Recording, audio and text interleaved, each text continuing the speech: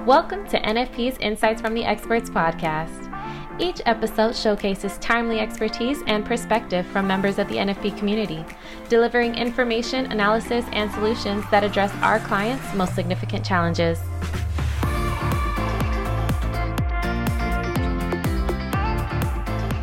Hello, and welcome to the Benefits Compliance Podcast.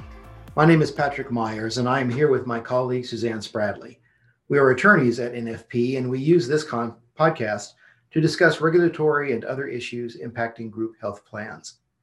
Today, we are going to continue the discussion surrounding mental health parity, but from the view of litigation. Suzanne, could you give us some background?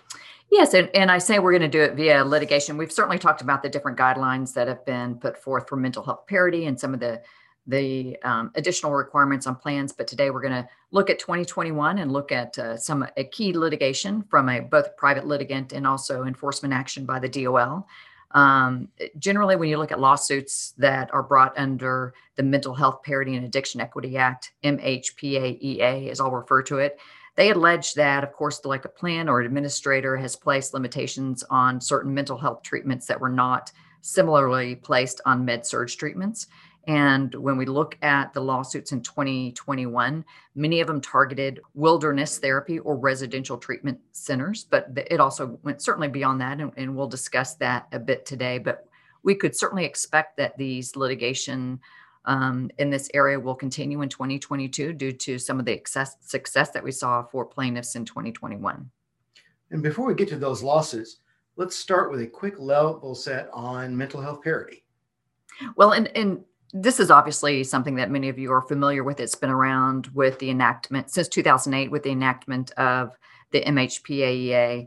Generally, it prohibits group health plans from setting coverage limitations that apply more strictly to mental health and substance use disorder benefits than to med-surg benefits, medical surgical benefits. And we look at them in two different ways. We look at quantitative limitations and non-quantitative limitations. Obviously, quantitative is pretty easy to evaluate because it looks at things like co-payments and deductibles. But when we get to non-quantitative treatment limits, or NQTLs, as I'm going to refer to them so I don't get tongue-tied, they're certainly more challenging to evaluate. And that's really where a lot of the focus is in either the enforcement activities or the private litigation. NQTLs, as it sounds, are non-numerical restrictions or exclusions. So, for example, it would include a prior authorization requirement, a fail first policy, step therapies, medical management standards. And when we look at just restrictions based on like provider type or geographic location or facility type, these are all types of NQTLs and certainly have been the subject of litigation and enforcement. Before we discuss the litigation, let's touch briefly on enforcement at the federal level.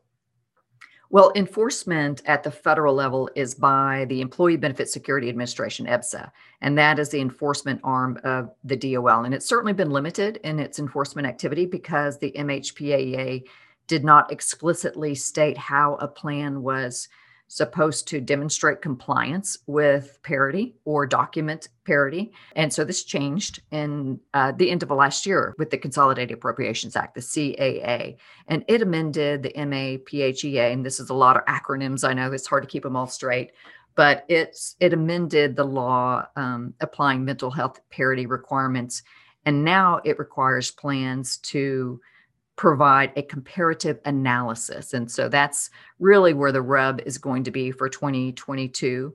And they must provide it upon request to one of the tri-agencies, which is to the Secretary of Treasury, the Secretary of Labor, or the Secretary of HHS, or any relevant state agency or an interested individual beneficiary.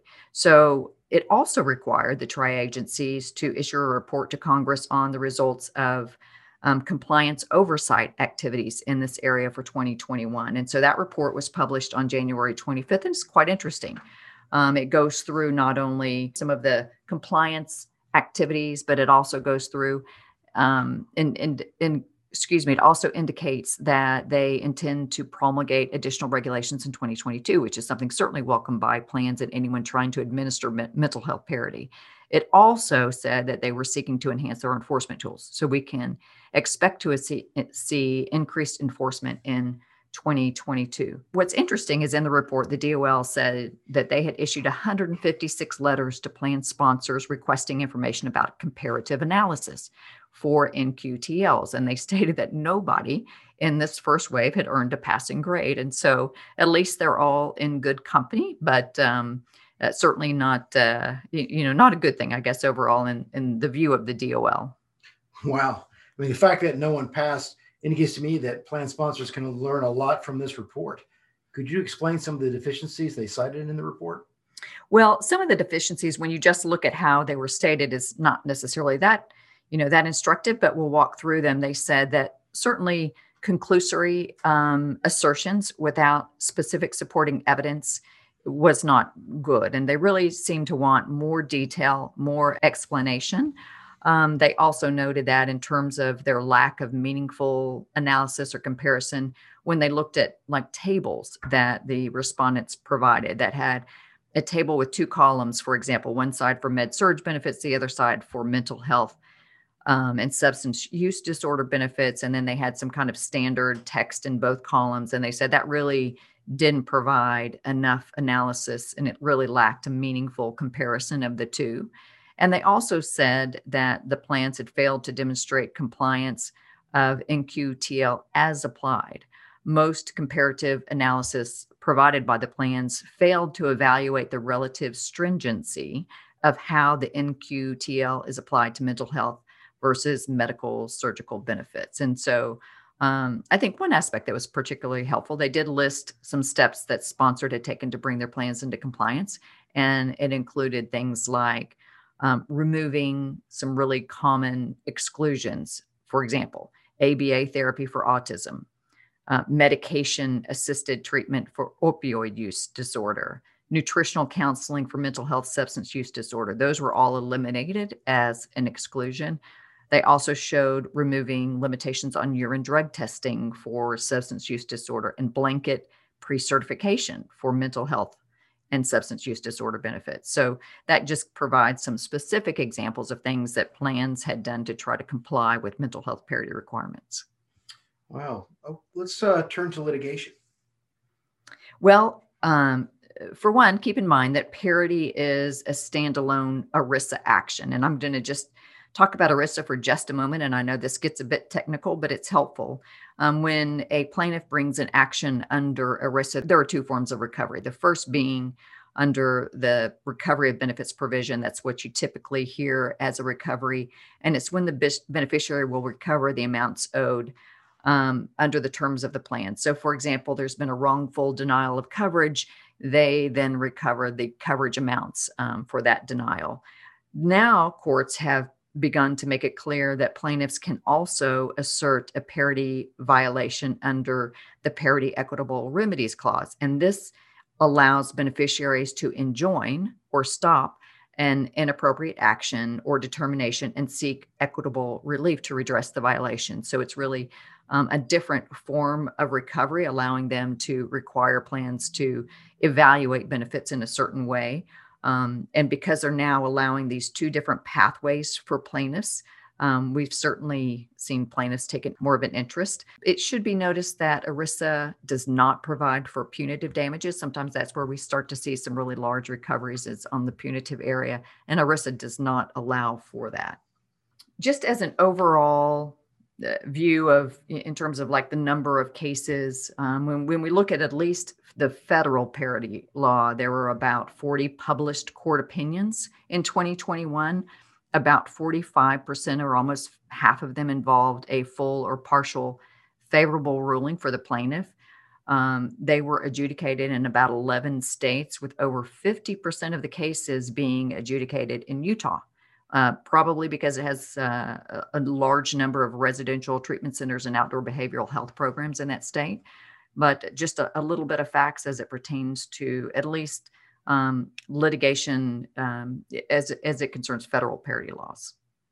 Okay. Well, given that there are so many out there, let's focus on one particular case. What background can you give us on Witt versus United Behavioral Health?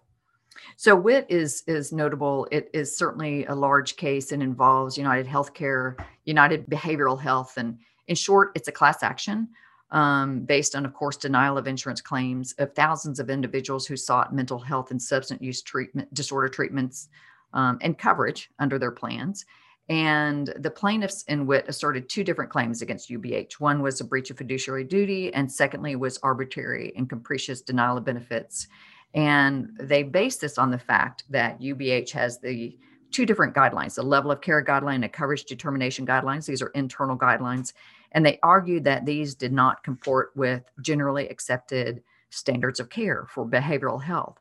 So, for example, they argued that these guidelines were overly restrictive when they were comparing medical necessity, and they were far more restrictive than those that are considered generally accepted standards of care. And keep in mind, by the way, that the plaintiff's health insurance plans did provide for coverage of treatment that's consistent with generally accepted standards of care in this area. So that's what we're looking to as kind of the threshold for coverage.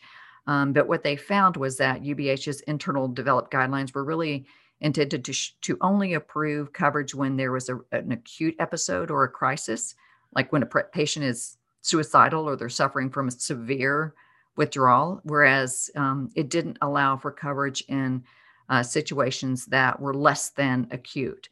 And the court agreed with the plaintiffs and said that, when you look at standards of care that are generally accepted for behavioral health or for, mental health or substance use disorder, chronic conditions should also be treated. The court held that their guidelines also improperly required reducing levels of care, like removing someone from a residential treatment to an outpatient therapy, even if the treating provider, consistent with standard of care, believed that maintaining a higher level of care was more effective. So they were really able to show that their internal guidelines were not consistent with what coverage was to be provided under the plan. Now, if you're really bored, and you want to really dig into this, the court had like 106-page findings, of fact, and conclusions of law that addressed all the different levels of care guidelines that were used by UBH at that time. And they identified 8 different generally accepted standards of care and how UBH guidelines failed to comply with those standards. And it's a good read if you're really deep into this area. Interestingly, they also found that UBH had failed to comply with certain state mandates for evaluating medical necessity. For example, Connecticut, Illinois, and Rhode Island all require that when you review substance use disorder claims for medical necessity, that the insurer applies a criteria that's consistent with the American Society of Addiction Medicine standards. So I note that because if you have participants in those states, you want to make sure that that criteria is being utilized to evaluate medical necessity. So what was the result of this case? The WIT court required UBH to reprocess more than 67,000 claims for mental health treatment, and they appointed a special master to oversee UBH's compliance with this reprocessing of claims. Yeah, that's a big case. There was another big case by the DOL against insurers in 2021. Could you tell us about that one? Yeah, so the DOL entered into 2 large settlement agreements with UBH and United Healthcare in Oxford in the amount of $15.6 million, again, for violations of the mental health parity laws. 10 million of that was for private litigants, so the whole amount was not just a fine. A significant portion of it went to private litigants. But it's the first time the DOL initiated litigation to enforce MHPAEA against a health insurer in the 13 years since its initial passage. So previously, when the DOL found a noncompliance, they would require the benefit plan sponsor to take corrective action, like they'd have to make changes to their plan policy, reprocess improperly denied claims, and then they'd frequently reach a voluntary agreement with the administrative service provider insured to take corresponding action across all of their benefit plan sponsor clients that had similar policies. But this was the first time that it had taken direct enforcement action against an administrative service provider. And they used their authority under ERISA Section 502A5, which is an independent litigation authority. And because the MHPAEA nor the CAA authorizes the DOL to take direct enforcement action against administrative service providers. So this was really kind of unique. And the use of it is really more of a significant reputational impact on the service provider than just entering into a voluntary agreement. But it's also an indication that the DOL is prioritizing enforcement actions directly against those carriers and those service providers rather than the health plans themselves, the health plan sponsors, because they know that sponsors often are left in the dark as it pertains to mental health parity and the compliance with these laws. It was really interesting. And can you tell me about some of the NQTL at issue in this case?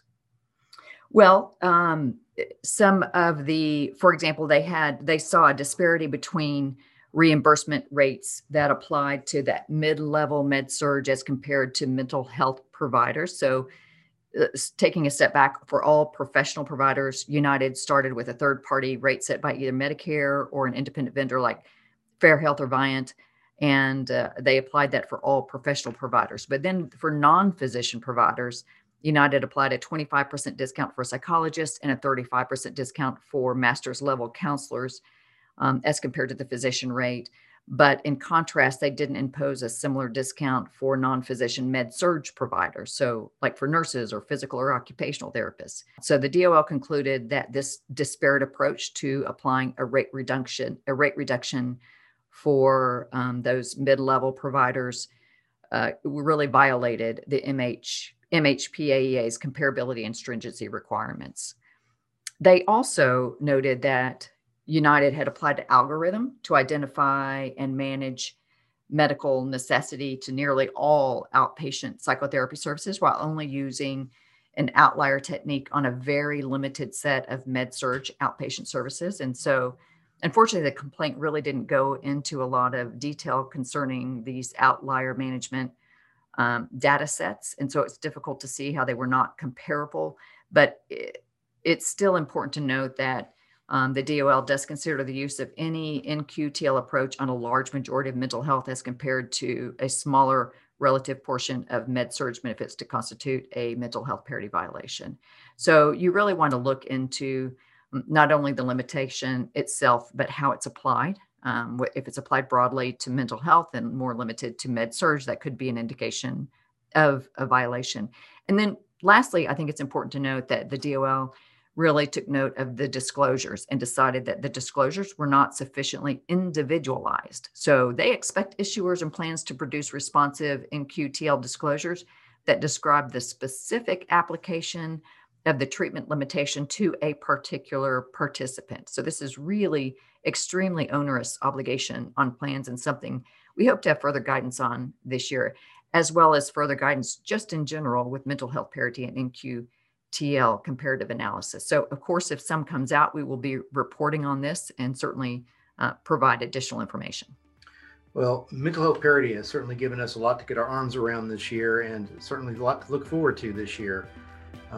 But thank you so much, Suzanne, for walking us through the litigation. Certainly. Thank you for joining us. And as we like to say, that's a wrap. That's a wrap.